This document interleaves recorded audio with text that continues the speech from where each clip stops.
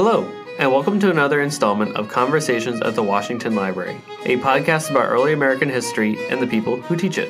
In this episode, Dr. Kevin Butterfield sits down with Dr. Sean P. Harvey, Library Research Fellow and Associate Professor of History at Seton Hall University, to discuss his research topic titled Albert Gallatin, the Early Republic, and the Atlantic World.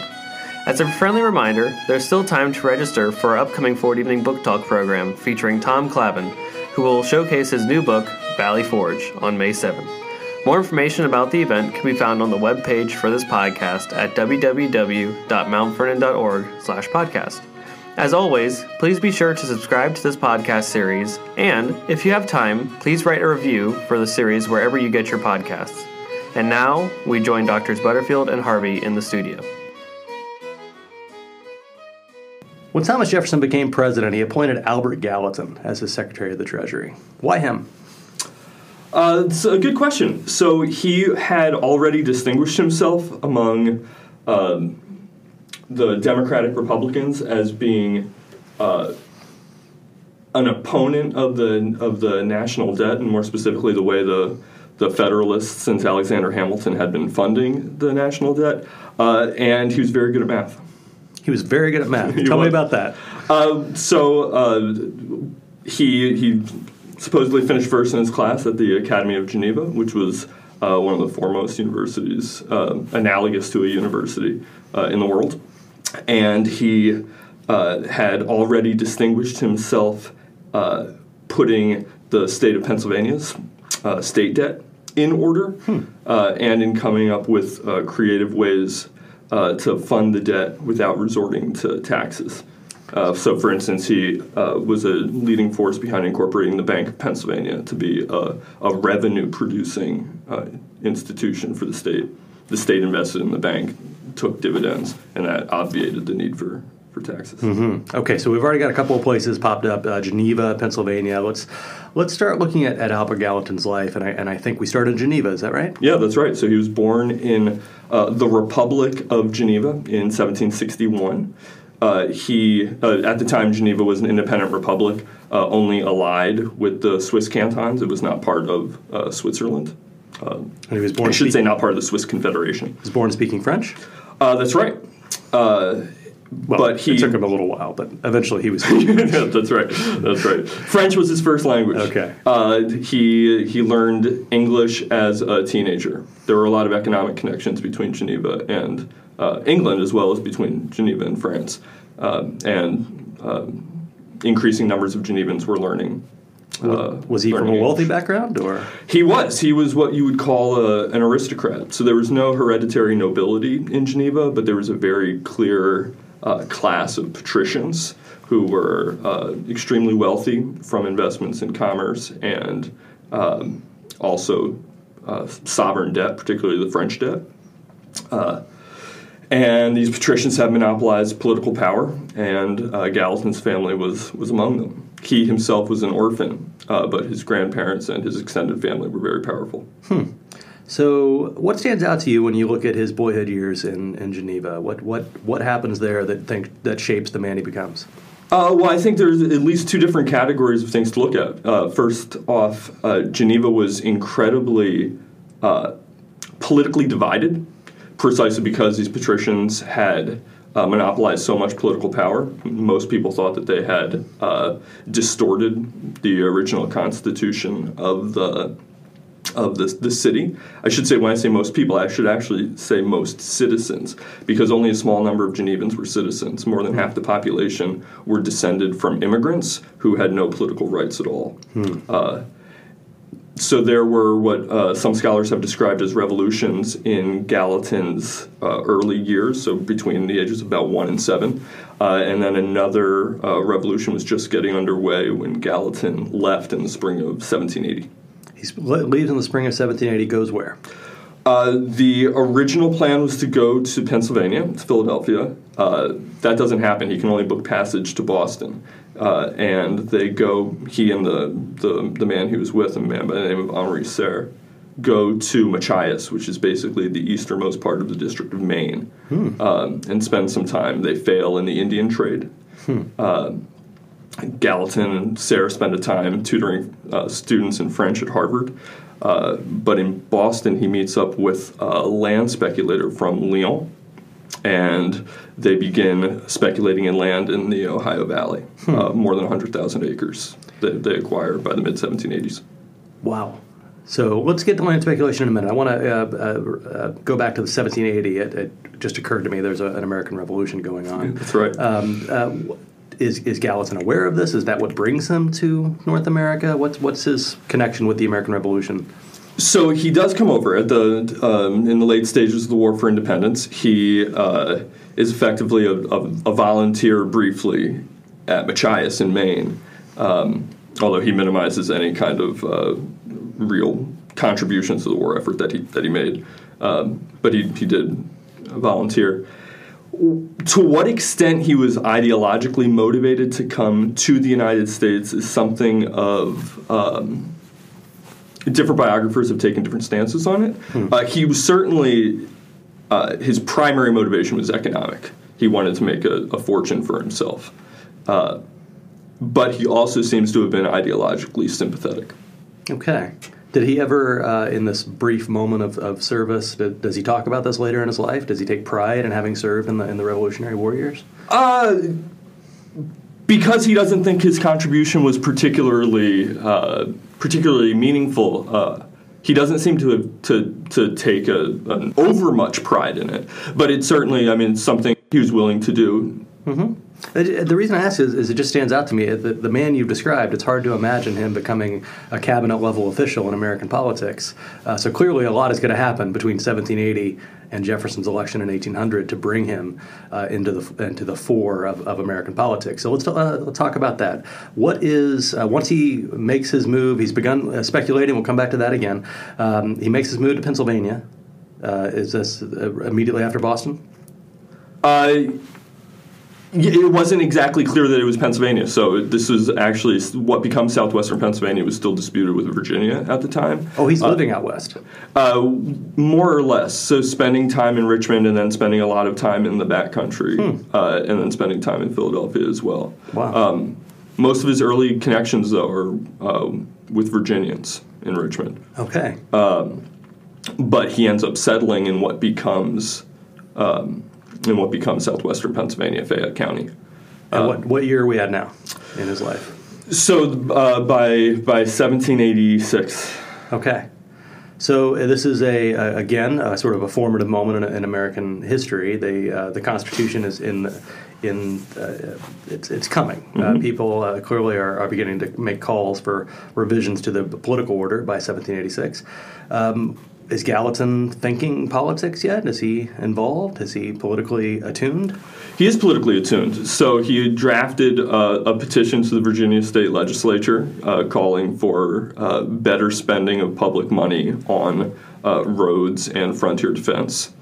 These are two issues that he would remain vocal in, even as he becomes elected to the Pennsylvania state legislature in 1790. Mm-hmm. Besides being interested in state-level politics, though, he also is his first actually elected position is as an anti-federalist to an anti-federalist convention. I was about to ask. So in Pennsylvania. Why does he talk about his anti-federalism and give a rationale? We do. We have some sense. Part of it is the way that Confederation and ratification politics mapped onto pre-existing political divisions in Pennsylvania, particularly with respect to a group of Pennsylvanians who were trying to amend or even replace the very democratic state constitution of 1776. Mm-hmm. And so Gallatin had procedural qualms about the ways the anti-state constitution party in Pennsylvania were trying to go about it. Mm-hmm. He also had very serious qualms about just how small Congress under the Constitution would be. He wanted to see a greater number of congressmen so that the people would be closer to their representatives. These were two of the biggest reasons he was an anti-federalist. So a truly democratic impulse there. Certainly a more democratic impulse than the one he saw in the Constitution. So the Constitution becomes ratified, and you said he's elected to state office in 1790. The 1790s in Pennsylvania, actually most decades in Pennsylvania in this early period, are tumultuous in political terms. Anyway, talk to me about set the stage for me. 1790 Pennsylvania politics. What's going on? Where does Gallatin fit in, and what is the real state of affairs in Pennsylvania politics at this moment? So two things. I'd actually like to say something about the social context even before the political context, and that's to emphasize the degree to which Southwest Pennsylvania at this time was a place characterized not only by anti-federalism. Anti-federalism is the prevailing political sentiment, but also still by considerable native white violence and fears regarding native white violence. These are really shaping contexts for Gallatin's both business enterprises and his political trajectory. But in the House, he basically in the State House, he is most identified because he's a Westerner with frontier defense, but also with roads and canals. With an attempt to implement a statewide public education system, and then with economic development. He's on committees, not only almost every committee dealing with roads and canals, committees dealing with chartering corporations to undertake manufacturing, but then also public finance, and eventually pushing for the Bank of Pennsylvania. How long does he serve in state government?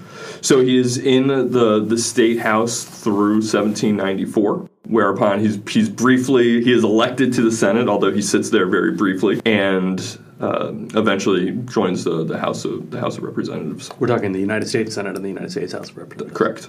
So in this period, I'm still imagining a relatively fresh immigrant. We're only a decade away from a decade and plus of his arriving in the United States. Is he speaking with a thick accent?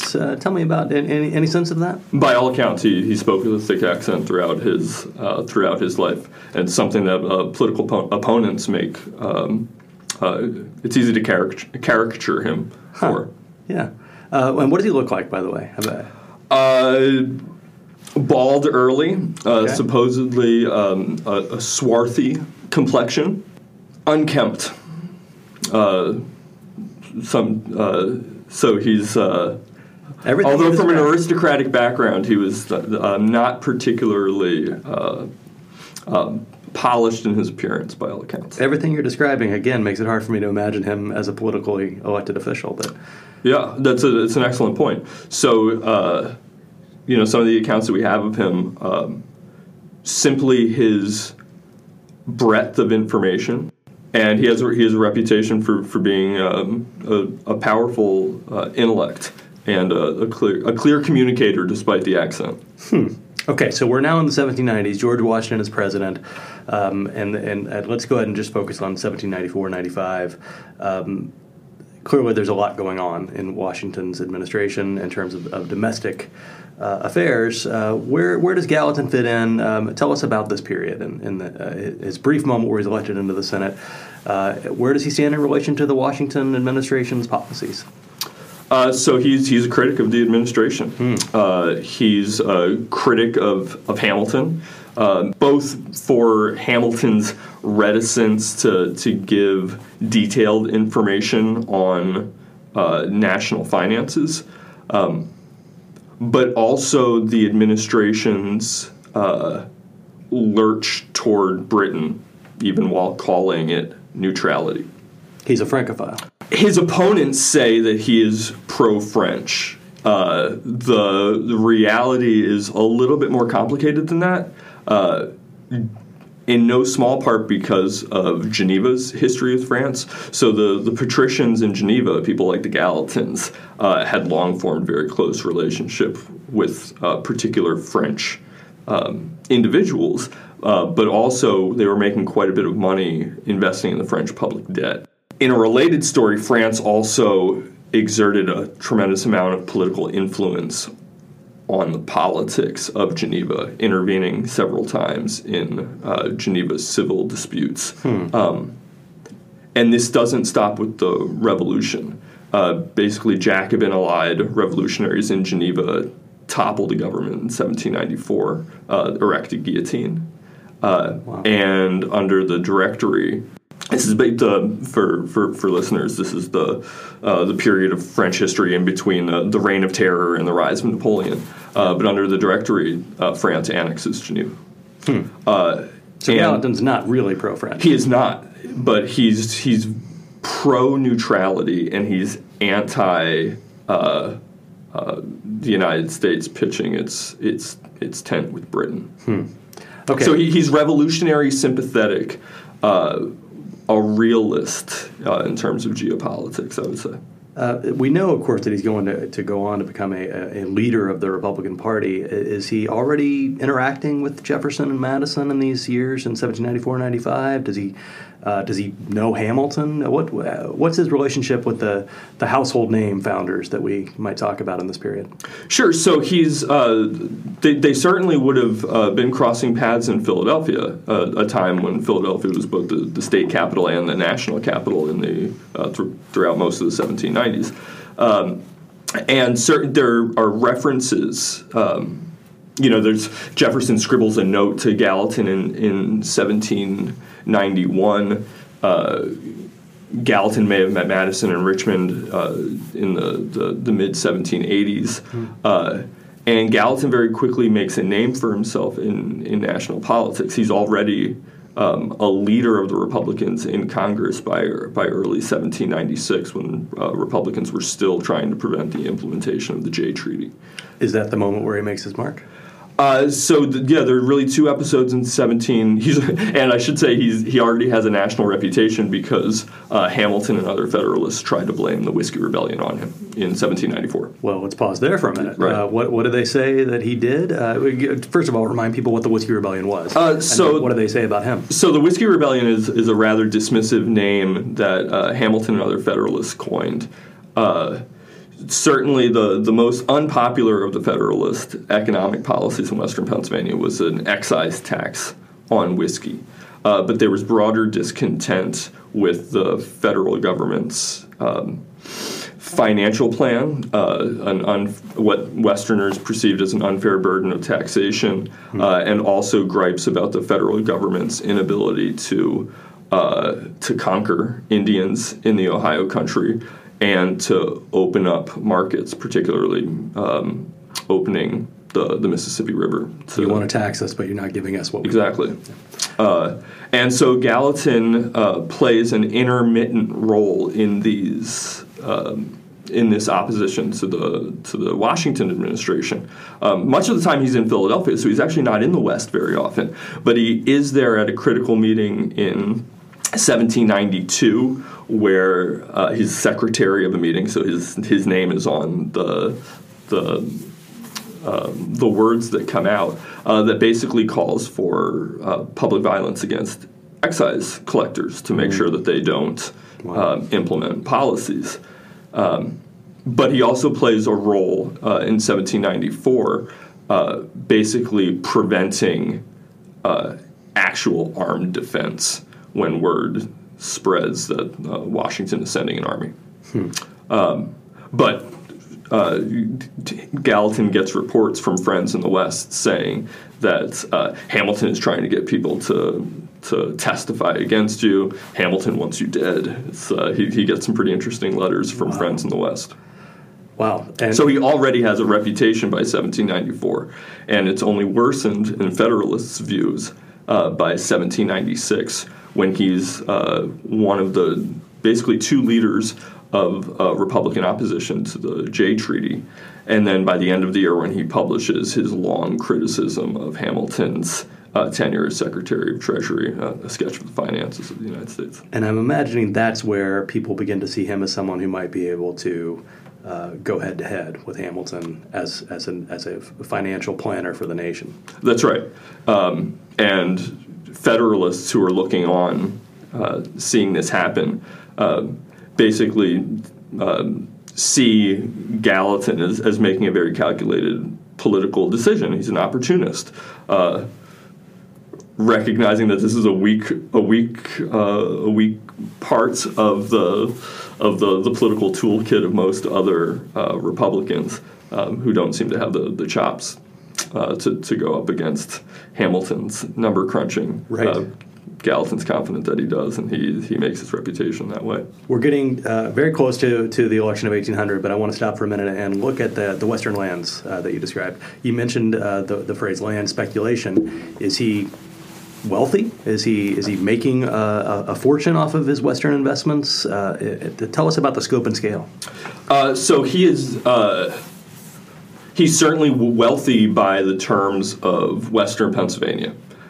He is not spectacularly wealthy in the sense of land speculators in the Ohio Valley or merchants in seaboard cities. Mm-hmm.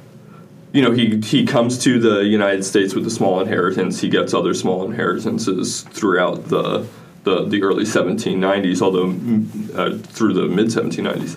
Although not nearly as much as he probably expected as a young man, mainly because of the financial chaos of France in the Revolutionary period hurt most of his and his family's investments tremendously. And looking forward, I know he lives. What year does he pass away? Not for a long time, 1849. 1849. So clearly there's a long future to talk about that we need to get to in a second. But does he stay involved in Western lands throughout his life? Is this something that's a youthful endeavor? No, he does. He stays involved throughout most of his life, even as he begins other kinds of endeavors. So I should say that I mentioned earlier the revolution in Geneva in 1794 actually produces a substantial Geneva exodus of mainly patricians. And Gallatin is briefly considering trying to create a Geneva colony in Pennsylvania. He ends up actually founding a town, New Geneva. On land that he owns, I imagine? Yeah. Okay. And he and business partners, a brother-in-law, we can talk about the Nicholson family in just a moment, but several other Genevans as well.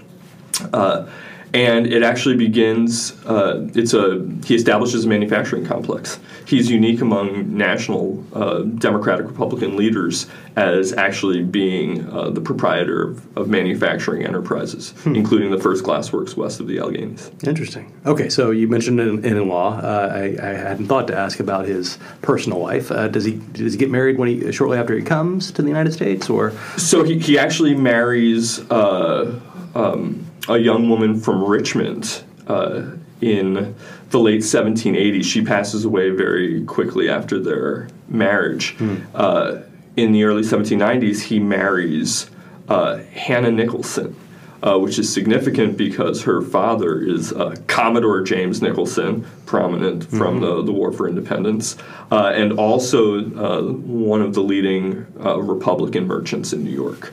So apart from Gallatin's personal talents accounting for his political rise, he's also crucial because he represents a very strong link in the political coalition that Republicans were forming, particularly between Westerners in Pennsylvania and Republicans in New York City. Very good. So one of Gallatin's early political allies is Aaron Burr. All right. Well, that gets us to the election of 1800. Where does he know that if Jefferson's elected, he's likely to be asked to become Secretary of the Treasury? Do you have a sense of this? I do. He certainly suspects it. Although he also knows that Federalist animosity against him is so strong that it's not a sure thing that he would be that the Senate would approve him. So when we see him come in as Secretary of the Treasury, it's you've already described his aptitude. How does he do as Secretary of the Treasury? Does he achieve at the level that Hamilton did? He enjoyed very fortunate circumstances for most of Jefferson's 2 terms. So he and Jefferson were on the same page in wanting to pay down the debt much more quickly than the Federalists had done. And they did that in no small part by slashing military and naval spending. So that, combined with flourishing American commerce, which was bringing in a lot of customs revenue, allowed the administration to think that they would actually be able to pay off the debt very quickly, even after acquiring the Louisiana Territory. The embargo changed that. 1807. Exactly. So when the administration and Congress basically stopped all American commerce, customs revenue stopped coming in. And when that happened, Gallatin had to do more financial maneuverings. And beyond simply affecting how quickly they could pay down the debt, it also prevented a program that Gallatin was extremely optimistic for, which was a national program for roads and canals to increase market access for Americans, both as an economic development measure and also a social measure to bring knit the nation together. Quite right. And that never comes to be.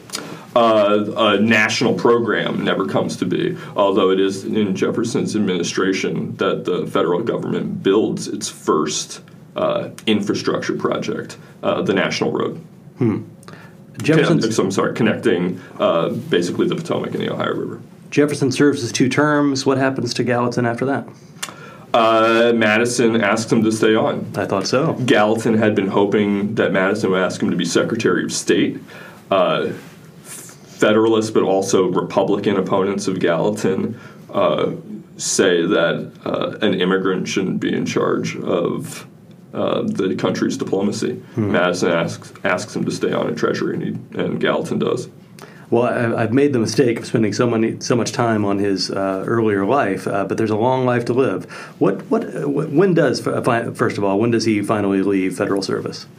Federal service? Not for a while yet. So he is on the negotiating team that ends the War of 1812.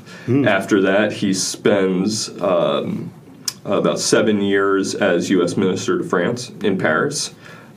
In that stint, he also does some negotiating as Minister to Great Britain. And he's named Minister to Great Britain. He serves in 1826, 1827.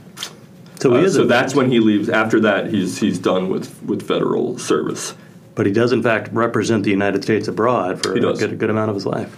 After that, what is Gallatin's life like? It remains interesting. He's a leader of the New York banking community. He becomes president of a bank with John Jacob Astor's money, the National Bank of the City of New York.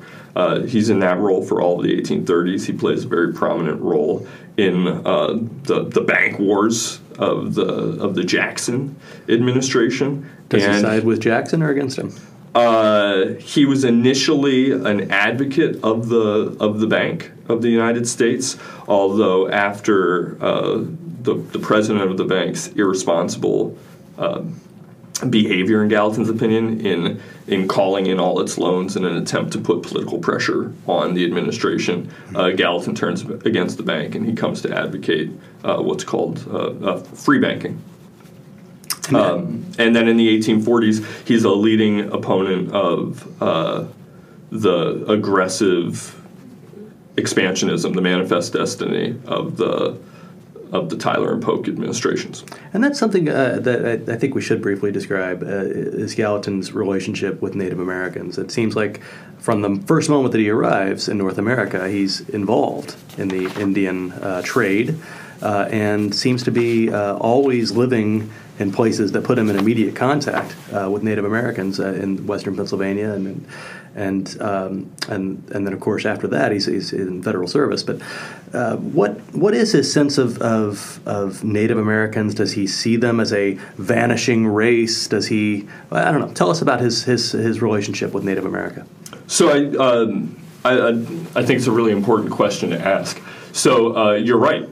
He early on tries his hand at the Indian trade. He has early investments in settlements undone by native white violence. He is a voice for vigorous prosecution of frontier defense in the 1780s and 90s.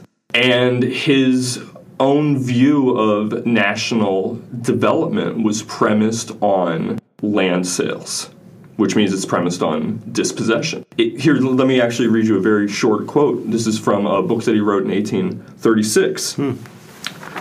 If a scrupulous regard had always been paid to the rights of the Indians, this nation would not have sprung into existence. The fact is not less true that it has always been created at their expense. So he was under no illusions about what economic development of the early United States meant. But he was also interested in Native people in what we would call anthropological interests. He's actually the leading ethnologist in the United States in the 1830s and 40s. And he's particularly significant in being the first to provide a comprehensive linguistic classification of Native North America. Wow. So he's a man of many talents, and you want to write a biography of him, and you're currently working on that here at the Washington Library. What do you think is going to be the real takeaway if someone has an opportunity to really engage with the full life of Albert Gallatin? What does that tell us about the early American Republic? So certainly I think one of the things that interests me most about Gallatin is his long life. So the fact that he's someone who's politically active from the end of the Confederation period through the U.S.-Mexican War. That's an extraordinarily long public life. But it's also one that was he originally took shape in Geneva, in the Europe of the old regime. And his connections in Europe remained important throughout his life, and not simply the time he spent in Ghent and Paris and London. These are also experiences that he brings to bear as he's thinking about political problems and social problems in the United States throughout that long career.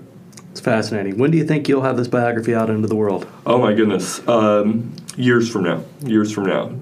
Well, he lived a long life. He did. I would think. I think 5 or 6 years is ambitious but realistic. Well, thank you so much for the preview. I really enjoyed hearing about it. Thank you so much for having me. This has been a delight. Thank you for listening to this episode of Conversations at the Washington Library. Be sure to subscribe and follow this podcast on iTunes or wherever you get your podcasts.